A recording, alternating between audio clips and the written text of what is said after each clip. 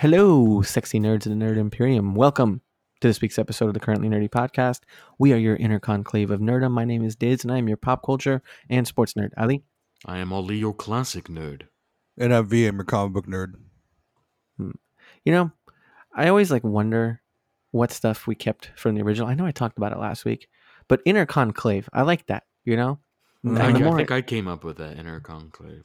Yeah, I wonder if a lot of our listeners know what it means to be like an inner conclave, because the conclave is what picks the pope, right? Yeah, the conclave is a council of religious leaders, usually, and bishops, cardinals, etc., to deal with the pope. We got a bunch of fucking Muslims and a Buddhist on here calling themselves a conclave. I like that. There's some irony in that. Am I really a Buddhist though? At the end of the day, I mean, you're making some assumptions. Yeah. Am I really a Muslim? Yeah.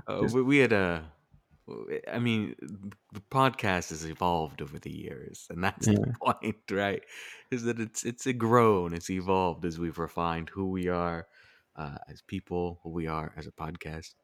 But how are you all doing? It's been a while. Been a week. Dude, it's fucking hot as shit. I feel like I've lost 6 pounds of water weight over this past weekend. How hot is it over there? It's extremely hot. It's not that. Honestly, it's the humidity is right now is fucked up in California. Oh, is it? Yeah. It's it's I don't know. It's like pushes 90, but you get some pretty bad humidity here. But I mentioned Philly's pretty bad too. No, not at all. Quite the opposite. Oh, really? It's SoCal weather over here. Yeah, dude. It's as we're recording, it's 7:50, right? Mm-hmm. So the sun's down. It's 79 degrees with 55% humidity. Oh, Jesus. That's it's pretty muggy. That's unusual for SoCal, for people who don't live in Southern California. Southern California has a very dry heat. It's different from the sort of Mediterranean in that regard. Originally a desert out here. Yeah. So, yeah. It's a desert that's been manufactured into an oasis. Over here, I had my first East Coast thunderstorm, summer thunderstorm. That was kind of nice and relaxing. And then the weather has been, I think for the past, it was hotter when I arrived, definitely, without a doubt. And Philly is a lot harder than where I am. I'm a little bit closer to the forest, so it's a little nicer. But no, it's been at the most 70, 75 degrees with little humidity, a nice breeze. It's been gorgeous. Very SoCal. No breezes here right now, man. It's just been shit. But yeah, man, that's the one. The summer thunderstorms are one of the things I hated the most about the East Coast, because they just fucking come out of nowhere. It'll just be like a nice sunny day, and all of a sudden you just hear thunder, and boom, it just fucking hits. Well, it's a nice change from not having rain ever. I mean, SoCal is disastrous in that regard. It's like there really isn't any rain, and thunderstorms are so rare. I'll probably get tired of them. It's gonna be a shit ton. Once I've had a full summer here, I haven't experienced a full summer, only a few weeks. So maybe once I've had a full summer, I'll probably get tired of it. But right now, I've actually enjoyed it. The one thunderstorm we've had, so that's been kind of interesting. The world seems to be on fire as we're talking. We've got a massive hurricane, Dorian, that has hit the Bahamas and utterly decimated it. Category 5 hurricane. I think it's been reduced now, though, to Category 2 and moving now up along the East Coast. It's one of those things. And while this is all happening, of course, the right-wing jackasses are attacking Greta, the young 16, 15-year-old climate change activist. It's one of those things you just kind of you look at the history of extreme weather, and 5 of the largest hurricanes in world history have happened in the past 5 years. Literally unheard of, Category 5 level hurricanes. And you look at shit like that, and then you hear right-wing talking points about how climate change isn't real and how willing they really are to attack the 16-year-old, 15-year-old girl because she happens to be an activist for climate change. Absolutely insane. Well, it's because we don't own enough guns, Ali. That's why. Yeah, apparently. We had another mass shooting, right? And in Odessa? in Odessa, Texas. So of course, welcome to America. And while America's shooting itself up, Britain seems to be dissolving right before Yeah, our no, very eyes. seriously. So I'm going to talk really briefly about this because V and I are Anglophiles a little bit, and Yeah, I read the whole thing spent about Boris Johnson this morning. Is that what you're yeah talking about? Oh, geez. yeah I've been Yeah. I spend most of my time in England. I think this is the first year I haven't been to England yet. I think, or We're did not I going to go say it, earlier? Diz. Let's not mention it, Diz. Yeah, let's don't mention it. Don't even say it. Let's not But mention it. I do. I spend quite a bit of time there. So, anyways, what's happened is that for a few years now, this Brexit issue has been going on, a couple of years, and Brexit's a big deal because it's highly contested, and there's a significant number of people who don't want it, but there's a certain level of elites who have joined forces with kind of working class, slightly more xenophobic, right wing little Britoners, little Englanders, who really want this to happen. And so there's been tensions. Like on one side, people are like, yeah, you're not allowed to do this. On the other side, they're like, well, we're going to go through it whether you like it or not. Mhm. And now they've come to this point where it's so frustrating for them to even disentangle themselves, or so complicated to disentangle themselves from the EU, that they've reached the point that it is possible that they will leave the EU without a deal. That's somewhat disastrous because it means the British economy will tank. There's even questions like, will there be food shortages, etc. So today there was going to be a vote to deal with this no deal Brexit issue. And the hope was Boris Johnson, who is the new prime minister there, a man who has ever so cunningly positioned himself, waited patiently while he screwed over Theresa May so that he Yeah, can no, step in. really. Yeah, really kind of brilliantly Machiavellian in that regard. Didn't we use one of his sayings for Yeah, the our protoplasmic gelatinous or whatever. Yeah, he's old Etonian Britain, so he's very fond of classical language, and he's quite interesting. He's an odd figure, but he had this moment where this issue was brought up before Parliament, and he had his agent, if you will, or his front bencher, as they call him, Jacob Rees-Mogg or something like that, or Jacob Moss-Rees, which is a wonderful Bond villain name. And if you look at him, like he's come straight out of a Bond villain. He wears a you just look him up right now, like the image of him. You're like, oh shit, yeah, Bond villain. So he gave this speech to rally the Tories in order to get the vote that they were hoping for, but he was so horribly condescending. Like just like at the same time that he was talking, I think twat was trending on Twitter. Oh my God. So he was so horribly condescending that 20 Tories defected. Wait, For the what? first time in history, one Tory defected live, meaning we literally saw him on TV get up from the Tory side and move over to the Lib Dem side. Then, for the first time in I think since 17 something, a prime minister has lost his very first vote and a majority within his first meeting of parliament. So Boris Johnson is in a disastrous state. He lost the vote. 20 of his members of Tories voted against him. And so now he's ejected those 20 members, removed them from the whip.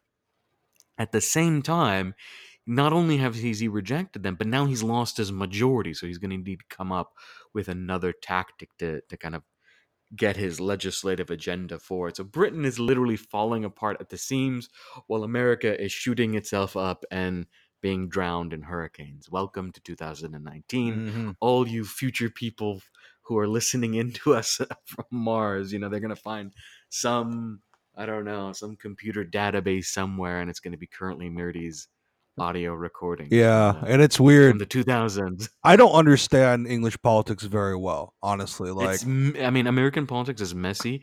British politics is like on another level of messy. yeah, because I figured, they have a couple thousand years on us, right? So there's all sorts of entanglement and bullshit, and what's it? Nigel Farage is, dipping his nuts Yeah. in everything too, in a really weird way. But that is it's always fun to see, right wing politics destroying the world, right? Like, I mean that's literally what we're living through. Yeah. If you have to explain the 2000s, like if I was in, heaven forbid, I was an American history teacher, Yeah. Right? So it's the worst thing I could be. No offense to my Americanist colleagues. Wow. But if I was an American history teacher, right, and had to teach the history of the 2000s, that would be the subtitle, right? Yeah. Right Yeah. wing governments destroy the world. That's literally the only thing you can do to explain. I mean, from Syria to Iraq to the EU to the migrant crisis to uh, the war on terror, global warming, mass shootings. How else? I mean, the wall, detention camps, and concentration camps in the U.S. This is literally the right wing government Yeah. ruining the So world. Mm-hmm. it, look, speaking of global warming and hurricanes and all that, This is going to be and an interesting segue. I just want to see and where this is and going. Texas. Did I ever tell you guys my favorite Hurricane Harvey story? No. What? Okay, Hurricane Harvey, the one that happened in Texas like 2 years ago. Yeah, I Yeah. remember. I know which one. The one that flooded all of Texas. Yeah. Okay. So, in the Houston area, there's a heavyweight fighter in the UFC named Derek Lewis who goes by the Black Beast. Mm. Um, honestly, if you don't follow this guy on Instagram, you're missing out. He is literally one of the funniest people online. Mm. So Derek Lewis, during the hurricane, he has this big ass truck. So he was going around Houston saving people, like Oh, literally, no like way. yeah, saving people from floods, right? Oh, Like he spent like 3 or 4 days just driving around the city, picking people up, putting them on his truck, and taking them to shelter. And he shared a story about a guy who he like saw stranded, who was sitting there with like a Confederate flag around him, right? Oh, Jesus. And like imagine like you're stranded in this flood, and like your only sign of help is this 275 pound like giant black dude, and you're like just wrapped around in a Confederate flag. So Did he rescue him? Is the question. Derek Lewis rolls down the window and says, "You could come, your flag can't." Right? So Did the guy leave the flag? the guy had to leave the flag, and he just made him look foolish. So like his flag got like drifted away, and like it's just hilarious that like of what's the iron? It's just ironic that the one person that's come to save you is this like big black dude, and you have like this fucking racist flag just draped over you. And the only way that you could get in the car is if you let go of that flag. Oh, Jesus. I love it. Love it.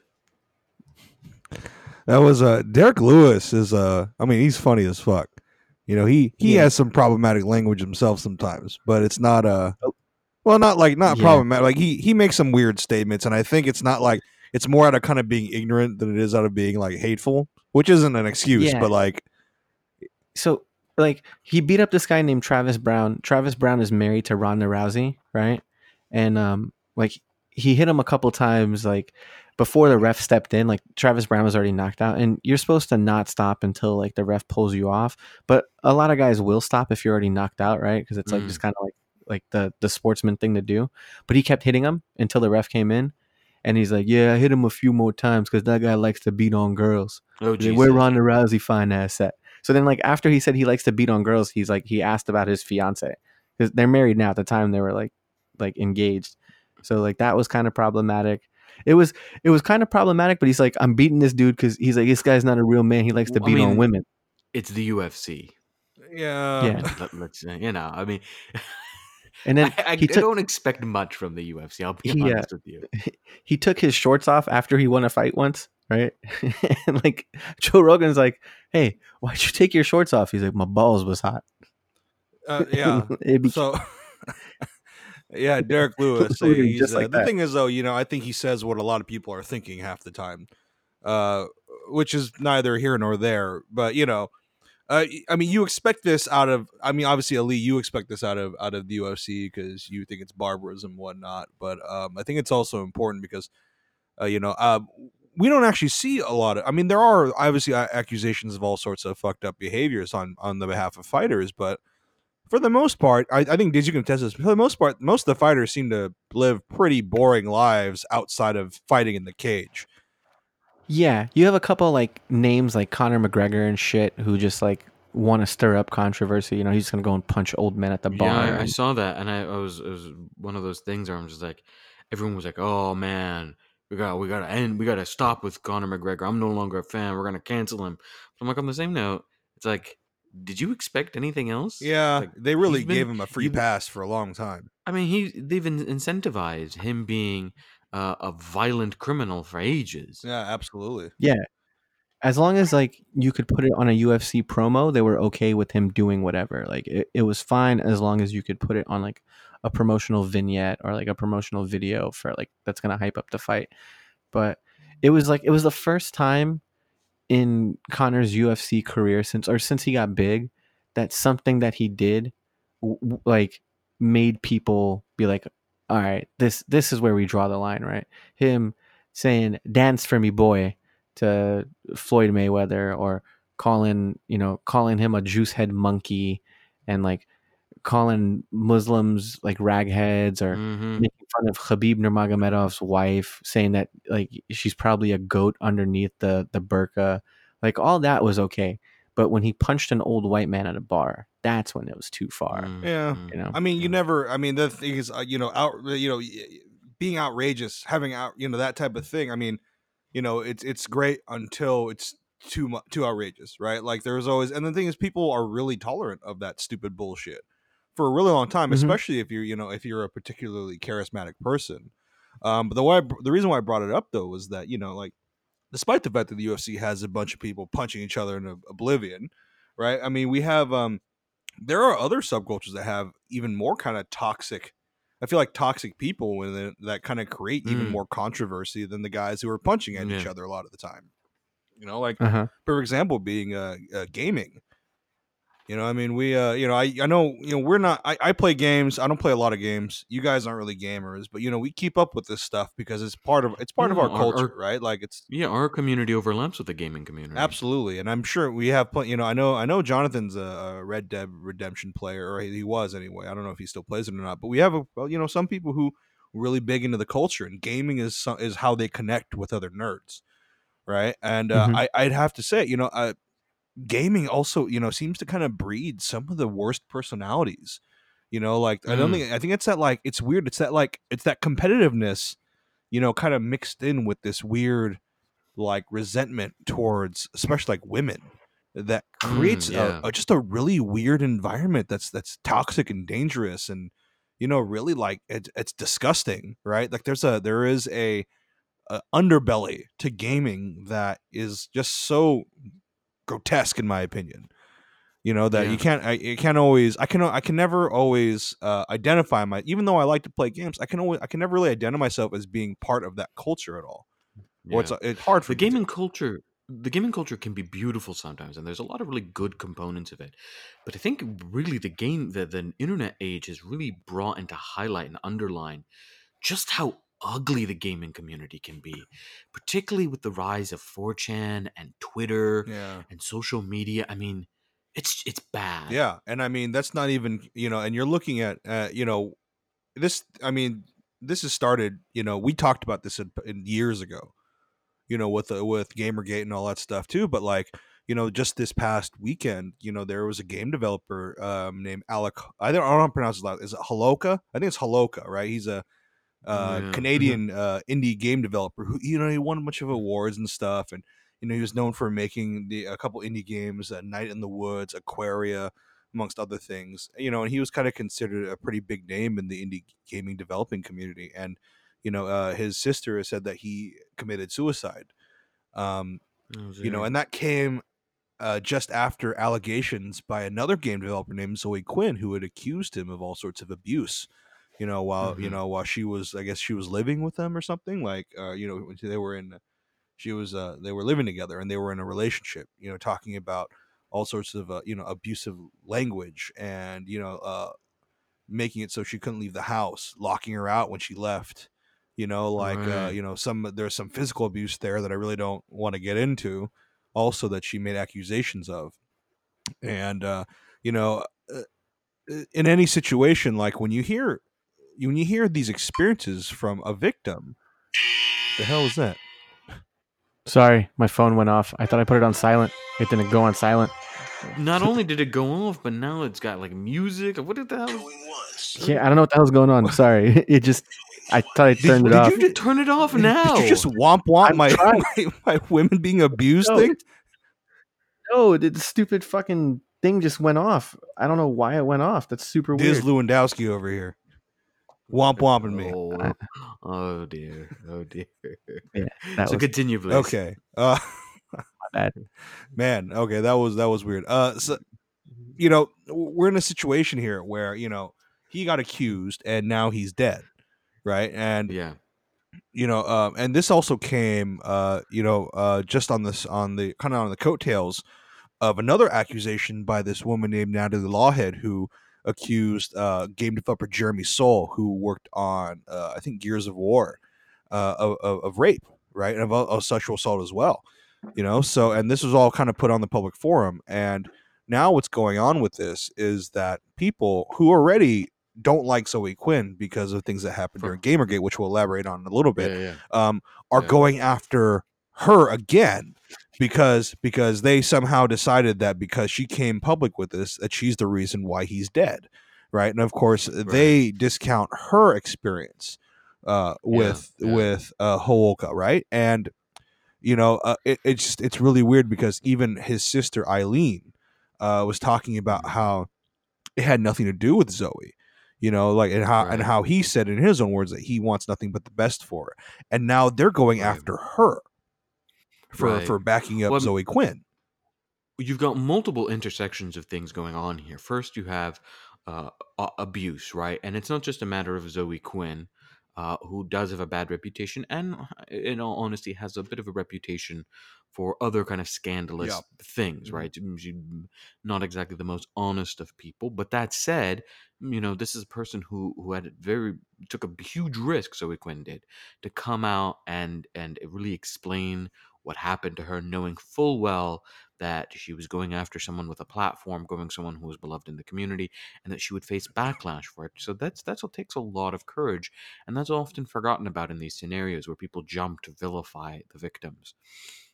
So you have instances of abuse, but it's not just Zoe Quinn that came forward, but other women have stated very clearly that, oh, Alec had done this to them as well.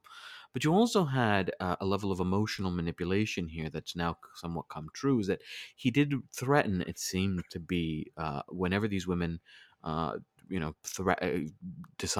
considered even coming forward, he would threaten suicide. Yeah. And so this was a level of emotional manipulation. But then you also have the intersection of mental health here. This is a person who was very clearly deeply troubled, a person who was very deeply unhappy, obviously, and took their own life. And so all of this leads to a really messy, toxic environment. The issue is that people are using this and weaponizing it against the people who have come forward against Alex. So Zoe Quinn is being targeted by people left and right, even though Alex's own sister said so, Alex's friends have been, even though there's an overwhelming level of evidence, it's being used to rehash these culture wars. And that's the problem that we've got here, is that the internet has become, particularly the gaming community, I think, has become really the site of these culture wars.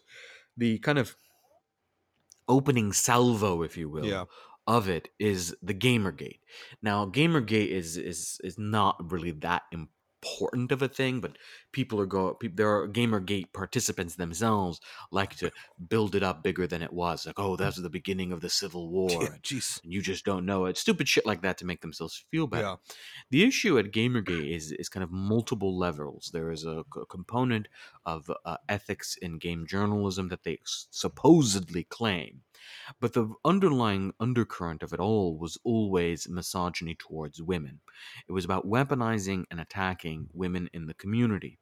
Not all women, but women that didn't fit within the expectations of the gaming community. This is something that the gamers and the people at the Gamergate never were willing to admit. They're like, oh, well, there are other women that we don't target.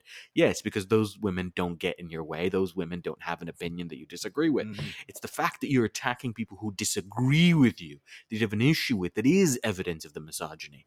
You're not misogynistic to the people you like. Of course. That's what they're not understanding, right? And so someone quite beautifully put it that if you genuinely cared about ethics in journalism, that you should be angry that your concerns were co-opted and weaponized in this much uglier cultural clash. And what we're seeing fundamentally is a group of very privileged people, generally white young males, who, because of their own circumstances, generally because they live really mediocre, underwhelming lives, who didn't reach the epic of that is promised to them in the sort of assumptions of privilege. They don't go on to become wealthy. They don't become famous. They end up becoming kind of middle management. Yeah. Some of them are kind of some wannabe game developers, but they never quite make it.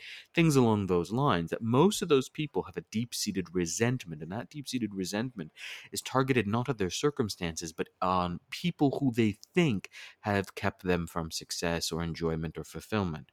Generally women, minorities, people of color, other people, right? This is why a lot of this Gamergate movement also targeted things like multiculturalism and diversity. Not just women, but Yeah, multiculturalism and diversity progressivism. as well. Yeah. Progressivism. These all became kind of sites of cultural conflict. And so the games were really just the battlefield. That was just the place where it was all happening. The reality that this was much more about a sort of reactionary movement, and reactionary politics is the politics of the 2000s. The politics of social media is reactionary. We can argue that the evidence there is pretty overwhelming in that regard. But Gamergate became this galvanizing moment for this community. They saw it as, look, we can really harass people out of That's how existence. Milo got big. That's how Milo got big. A lot of these kind of right wingers started there.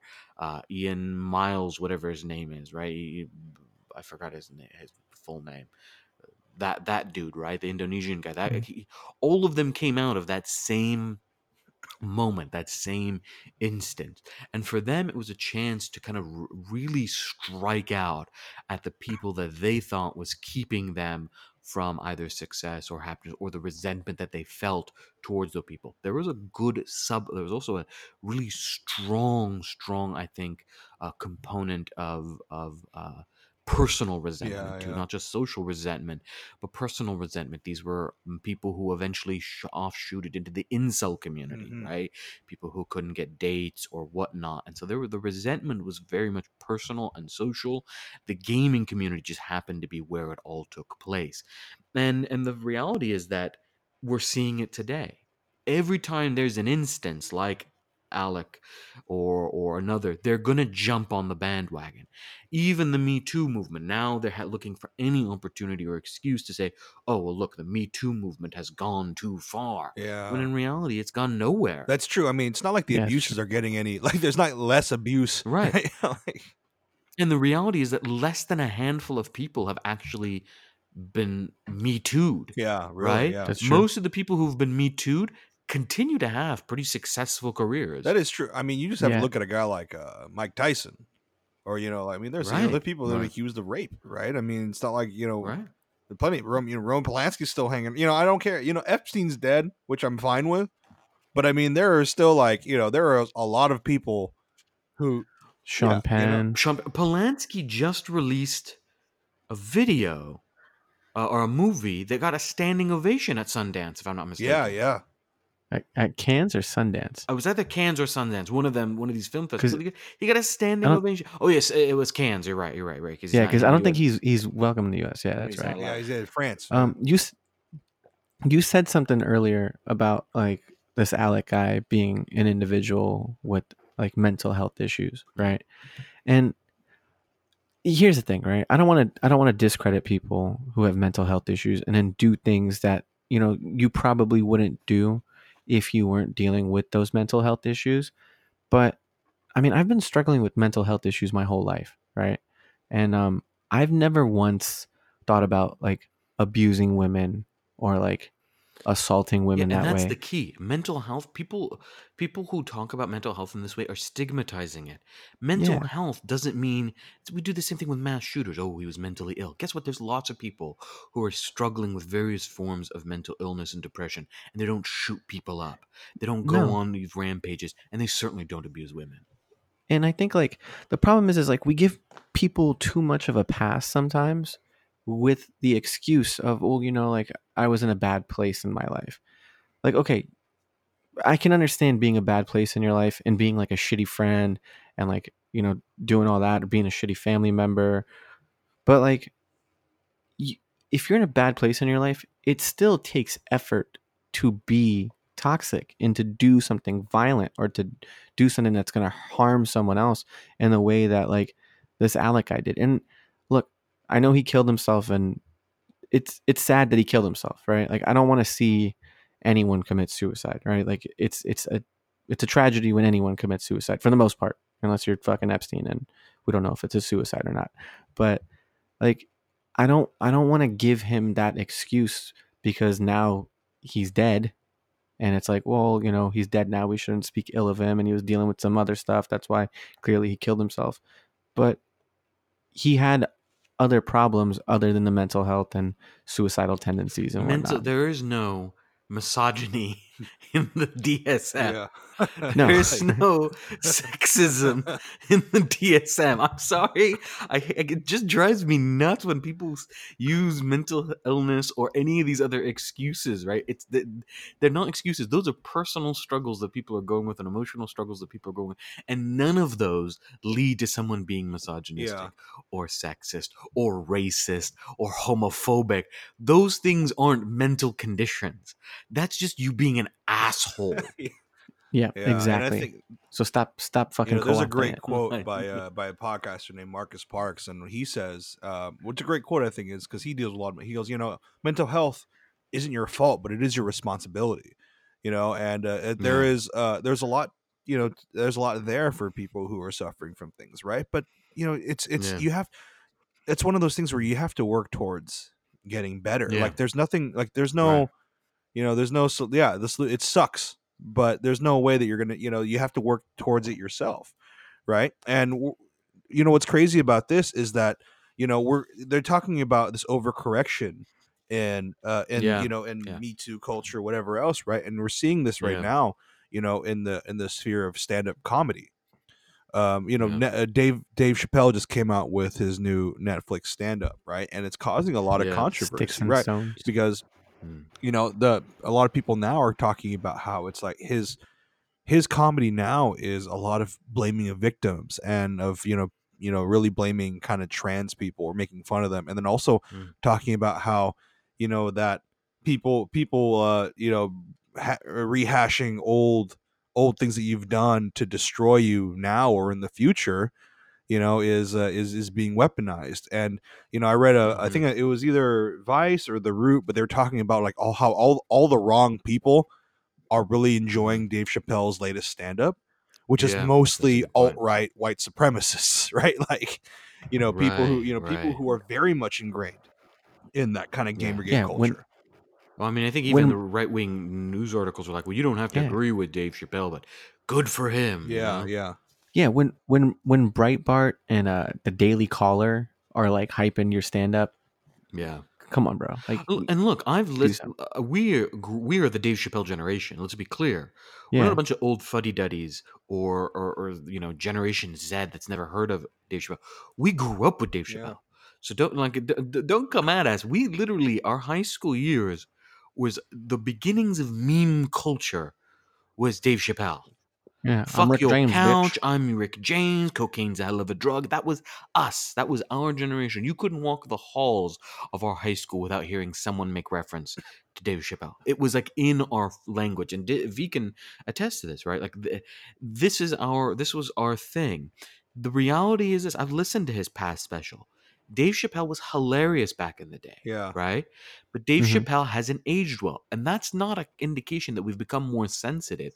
People's tastes change. You grow, you learn, you evolve, and the reality is that some comics grow and evolve, and they remain funny and hilarious and insightful and incisive, and some comics don't. In the case of Dave Chappelle, he went from being the guy that walked away from millions of dollars because he believed that his comedy was being used and exploited in an incorrect manner, in a manner that was racist. He openly says that. He walked away from millions of dollars only to come back and do specials punching down at vulnerable communities. Yeah, he's the same guy who didn't take the role of Bubba in Forrest Gump because he thought that it was kind of a racist character, right? Because he was the first pick. Yeah, he was the first pick for it. And he's like, no, I don't want to degrade like other black people by taking this character and like making like a caricature of black Yeah, I people. think He went from being a guy who was incisive about stuff like that to a guy who is, because he's facing a little bit of backlash, now lashing out at marginal and vulnerable yeah, I communities. mean it's really no different. I mean, you see guys like Aziz Ansari, right? You know, these Yeah. are we talked about stand-up comedians who, you know, seemed like allies, and then the second the kind of the microscope got turned on them, became kind Mm-hmm. of, you know, themselves kind of became people who criticized the movement, right? Aziz Ansari being one of them, Louis C.K. being a huge part of it, right? And then recently Sarah Silverman, who, you know, a photo of her and you know, blackface kind of showed up, and people were, you know, criticizing she lost some stuff over that. And you know, people who are this kind of anti-PC, you're talking about how the Mm-hmm. left is eating itself, right, or cannibalizing itself.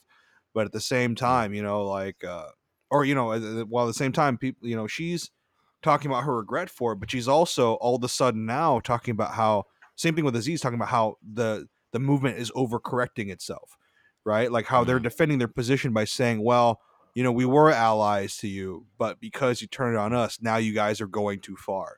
I think we've seen this with Yeah. all these people, you know, Dave Chappelle, Aziz Ansari, Silverstone, and Louis C.K., right? If you're unwilling to address, if you're unwilling in any way, shape, or form to give up some aspects of your privilege, then you're not an Mm-hmm. ally. That's what an ally means. An ally doesn't mean that you get to, put your fist up in the air and say solidarity when it's convenient for you. It means that you will face discomfort and you will face some difficulties, and your privilege may get chipped away a little bit in order to create a more equitable society. That's what being an ally means. If you get called out for being racist, you go, oh man, you guys have gone too far because you dared to turn on me.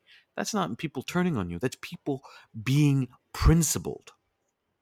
Yeah. Okay. Look, I agree completely, right?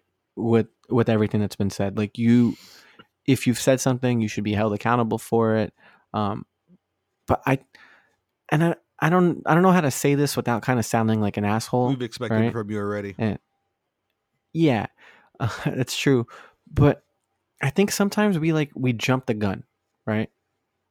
It doesn't happen often, all right? And the thing is like I don't want to sound like one of those people like, well, don't always believe like the victim or the person that's accusing, because we should, right? But I think sometimes like, okay, so in the case of like Taylor Swift a few years back, right? Like Kanye posted some stuff about Taylor Swift and how she was actually okay with him like referencing her in a song or something, right? And like, I think like Kim Kardashian posted that stuff out after like they recorded a conversation of her like unknowingly, which is kind of fucked up in itself. But like, we were like, yeah, fuck Taylor Swift for being okay with it, and then saying that she wasn't okay with it. We should cancel Taylor Swift. And it turns out that fucking Kanye West is actually just an asshole, Mhm. right? And then we're like, maybe Taylor Swift wasn't that much of an asshole. Right. Or fucking Omar and Ghazal's favorite like Vine celebrity, Brother Nature, He was mine right? The too. guy who, And he's not a Vine celebrity, he was an Instagram celebrity. yeah, well, that guy, right? Who he goes around feeding animals and shit, right? Like he names random deer and like all these other animals, and everybody eats. I guess when he was 12 years old, right? Because he got popularity when he was 20, but when he was 12, he had made some racist tweets, Yeah. and they uncovered the racist tweets. And before like he could, like come out and even speak about it or own up to it, he was just getting like a shit ton of backlash and like hate for it. Mhm. And like, like we were quick to judge him from when he was 12. I understand like if you're 30, Mhm. and you said some shit, and then when you're 40 that shit gets uncovered, Mhm. like you were old enough to have known better. But like at that point, like, hey, he was literally a child, right? Like he said some dumb shit when he was 12 years old. Like yeah, he probably didn't know any better back then, or maybe he did, but still he was 12. He doesn't understand the repercussions of his words back then. And then you had the whole thing with like James Gunn, right? Like Yeah. James Gunn made some jokes about pedophilia, Mhm. right? Which isn't okay, but like, at the time it wasn't like it wasn't looked down upon as much as it is now, Well, right? here's the And thing then with James Gunn. The James Gunn situation is actually perfectly illustrative of why this critique is a little bit flawed. Cancel culture, first of all, doesn't exist. Right? Whatever people are calling cancel culture What they mean is the internet reacting. Mm-hmm. That's Mhm. always been Like- that way. People have reacted since the internet has existed, since social media has existed in the format that it does now. This has been a thing. That's not unique to cancel culture. There's a boycott Uh-huh. against Walmart going on right now and trending on Twitter because Walmart says that it's going to do something about the guns that it sells and the ammos that it sells, right? That's just the nature, is that people see something without context and they respond to that without the context. That is the nature of the internet culture itself. That, however, is being associated uniquely with cancel culture. It's not uniquely cancel culture. That's the internet. You got a problem with that? Fix the fucking internet. Make people more literate when it comes to the internet, and make people more literate when it comes to things like understanding context and reading, subtext, etc. That's an internet problem. The second thing is that when people talk about cancel culture, what they're generally talking about is the weaponization of it. And it's not the left that weaponizes cancel culture, it's the right that weaponizes it. The right understands that algorithms pick things up. James Gunn was not canceled by left wingers, he was canceled by the people on the right. Right? It came from the same group of Cernovich Yeah, it was Mike. assholes Yeah, Cernovich. who use the culture of the internet, the reactionary nature of the internet, to cause an uproar. When people say cancel culture, I always hate that. I hate we use these words. We've allowed people to brand them. Cancel culture, political correctness. No, let's use the actual words. Mm-hmm. Accountability. What's your beef with Mhm. accountability, people? You've got a beef with it? That when people say, I hate cancel culture, you mean you hate accountability. That's what they mean. And that's what I'm going to do for now on. When people say, oh, cancel culture has gone too far, you mean accountability has gone too far. People being held No, but accountable have gone too far. Here's the real question. The people who Mhm. have genuinely been hurt by cancel culture, how many are there? Not too many. I mean, let's be real. We're talking about Dave Chappelle. Dave Chappelle's been canceled. The motherfucker is giving a special on Netflix. Louis C.K.? Yeah. Does Louis C.K., has he never been on stage ever again? No, he's on stage. He's still having a prominent, successful career. The problem that people are not understanding is that quote unquote cancel culture exists because no true mechanism of accountability exists. These are Okay. people who are able to do horrible and dreadful things, who face no repercussions in their lifetime, who face no Yeah. real consequences, who have what? A couple days we of just bad move on. press? Yeah. I Mhm. mean, and then they just move on. That's the reality of it. Cancel culture is just powerless people trying to vent publicly. That's all it is. No, okay. I get that, but there should be room, right? If you're gonna hold someone accountable, and I think like looking at Dan Harmon, right? Dan Harmon's like the case that I like to give for most Mhm. like because Dan Harmon did some fucking horrible shit, right? Right. But he admitted that he did some horrible shit. He talked about why it was wrong that he did it, how like he's not gonna do it anymore, and like he owned up to it, right? We gave him that chance. I don't think the Dan Harmon like accusation got as big as like the Louis C.K. accusation or like even the Aziz Ansari accusation, but he was given a chance to hold himself accountable, right? Mm. I think sometimes we don't give people a chance to hold themselves accountable. Yeah, I don't And then agree with that in any way, shape, or form. I'll tell you why. This feeds into the language of cancel culture going too far. Me Too. It's gone nowhere.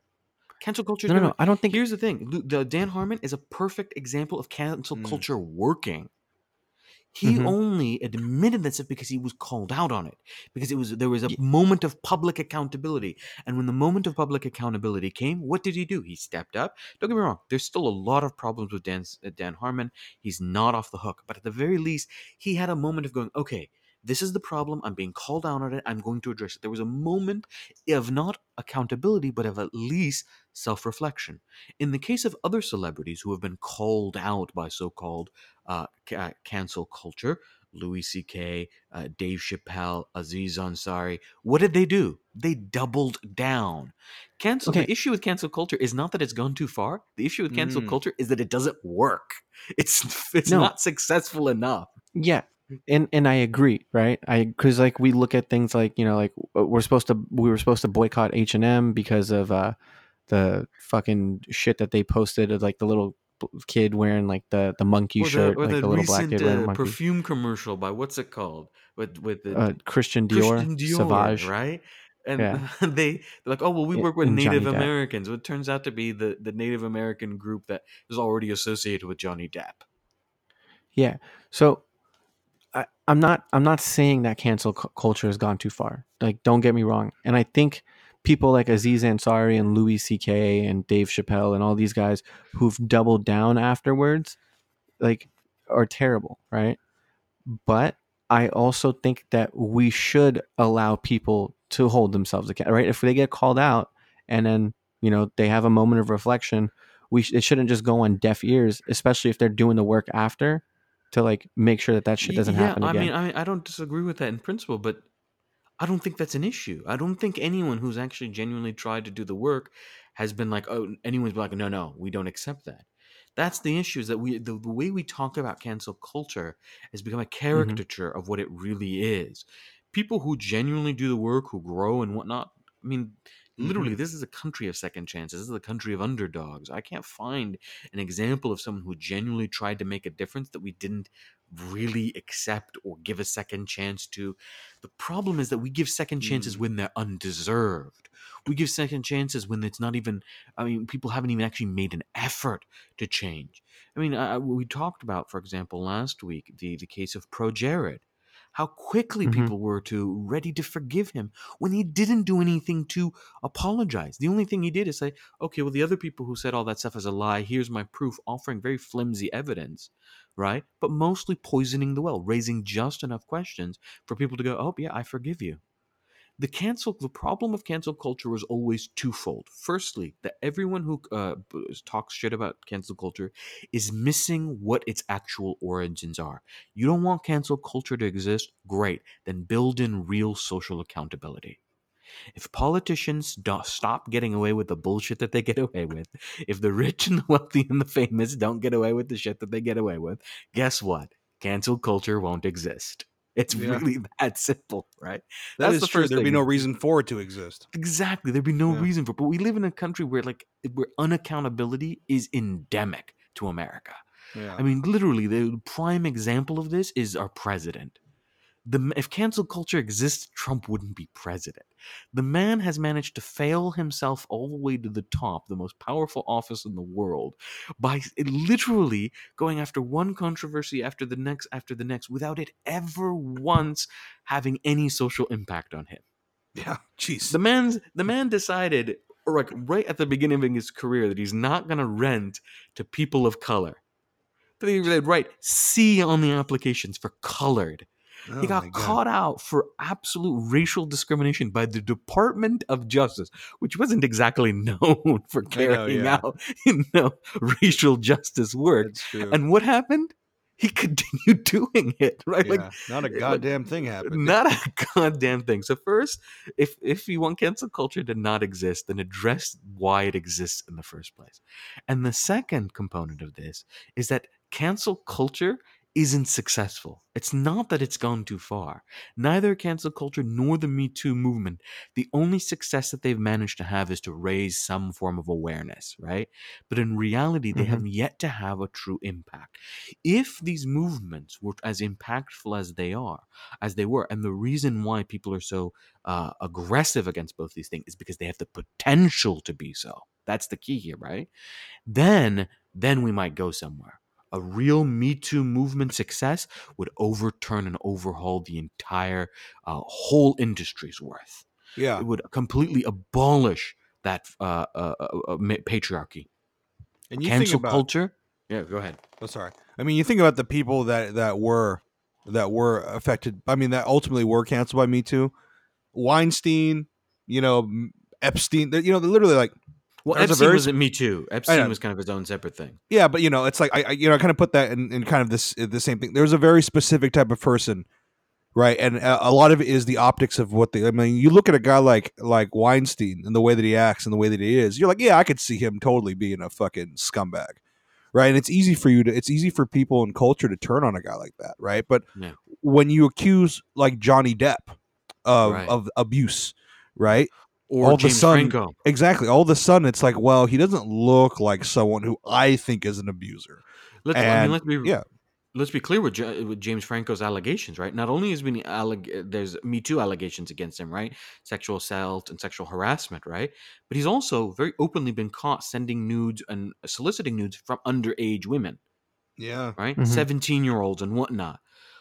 And yet, James Franco is still a celebrated actor, still very well. So, cancel culture and Me Too haven't been nearly as successful, or even. I mean, they've barely begun. They've barely scratched the surface. But because they are threatening, who do they threaten? Elites, right? Powerful, privilege. There's this immediate backlash to it, and the key to that backlash is convincing ordinary people like you and I that cancel culture is a problem. No, the cancel culture isn't a problem. Cancel culture is a problem for you, right? yeah, You rich fuckers. It's not a problem for the rest of us, us who are not famous, who are not celebrities, who are not privileged or whatnot. That's not our problem. That's your problem. But they're trying to convince us that it's our problem, right? It's in our best interest that we stop. We should talk about cancel culture. It's gone too far. Same thing with PC culture, right? People say PC culture, and again, I refuse to call it PC culture. I call it respect. What's yeah, your problem yeah. with respect? You got beef with respect? Yes, they do, because they're invested in the idea that if you have some form, if there's real respect, that means that they can't mistreat you. That's their beef, right? I got no Wow. problems with PC culture. Bring all the respect you want, because guess what? That means you're not using the N word. That means you're not using misogynistic language, racist language, homophobic language. Yeah. Great, fantastic. You're That also sounds like a yeah. good world to me. I mean, you're also grossly aware of your surroundings and the people you're around, right? Like, we're not, Right. we as friends, when we all grew up together, right? You guys are family. Yeah. Diz, I've known you since you were a teenager. Ali, we've known you since we were, 9 years old, right? And like, Yeah. we're not politically correct in the things that we say. We say all sorts of fucked up shit. We Half the do. reason why we have Yeah. a podcast is because we decided that we want to record the fucked up shit that we say, right? But like, you know, we understand. There's an understanding between all of us, right? And it's like, but we wouldn't necessarily say that to some random person that just that we, if we were at a restaurant, we were at a party, we were around people that we didn't know as well, and we understood, that we kind of understand that society doesn't necessarily understand our humor, or Right. the things that we do, and we're not there to make people feel uncomfortable, around us, or in that environment, right? So we adjust the things that we say out of understanding that some people don't know us the way that we know each other. I don't adjust anything that I say, to be honest with you. I don't. Because here's the thing. I'm blunt, I'm honest, I'm sarcastic, and my sense of humor is dark. It's Yeah. edgy, dark Mhm. humor. But guess what? None of that means that I'm going to target people's identities. And that's the key here. Right? I Yeah. can make edgy jokes without being racist. I can make sarcastic jokes without being homophobic. This is what people don't understand, right? It's like somehow they think that in order to be funny, you need to target something that is important to someone else, that you need to belittle and hurt people. That's not humor. That's being a fucking asshole. And this is what I don't get. It's like people who say PC culture. Guess what? I don't consider myself PC at all. I probably cuss more than any other professor that students have ever had. I say all sorts of things that are completely offensive on all sorts of levels, but I never feel like I need to punch at Mm. anyone's vulnerabilities, anyone's identities, anything that they hold truly sacred to themselves. I Yeah, mean, there it's is a just not. difference. There's a difference there. Yeah, there is a And I difference. think that's what people don't get with PC culture. It's literally just about respecting the basic humanity of someone else. If you respect the basic humanity of someone else, no big deal. Yeah, I No mean, big deal. Yeah. I think you've said it before, where it's like, it's for a lot of people, it's they want their get out of jail free card for being cruel, more than like Yeah. there's obviously comedy is kind of hard, right? Because there is a hard, you can't always, there's kind of a softened line in comedy, right? Because the whole point of it is that you're kind of doing a send up of things. So I think that's always a little bit harder to get right. But there is a point where now you're just being a dick, right? Yeah. So I think that's really the issue right there. It's just there's context also, right? George Carlin says it too. It's like words are words, right? The context of these words is also very important. right? I mean, if you're making fun of someone out of malice, right? It's kind of a very different thing than kind of criticizing something through humor. All right, or like kind of using exaggeration in order to kind of get your point across. Mm-hmm. Yeah. See, I had a friend over the weekend tell me how much he hated PC culture. And I'm like, why? He's like, I don't want to have to worry about the stuff that I say. I'm He like, doesn't want accountability. I'm like, no, but then here's the thing, right? He thought that like he was afraid of what he had to say. I'm like, all right, look. I'm like, here's the shit that people are gonna call you out for, and tell me if you do it, and then if you do, then you should be called out for it. I'm like, do you use the N word? He's like, no, man, it's been a really long time since I've used the N word. I'm like, okay. I'm like, do you call like people the F word? And he's like, no, I don't use that either. I'm like, do you refer to women as bitches? And he's like, no, I don't do that either. I'm like, look, man, as long as you're not like trying to like hurt somebody or use words that are hurtful towards somebody, then you don't have anything to worry about.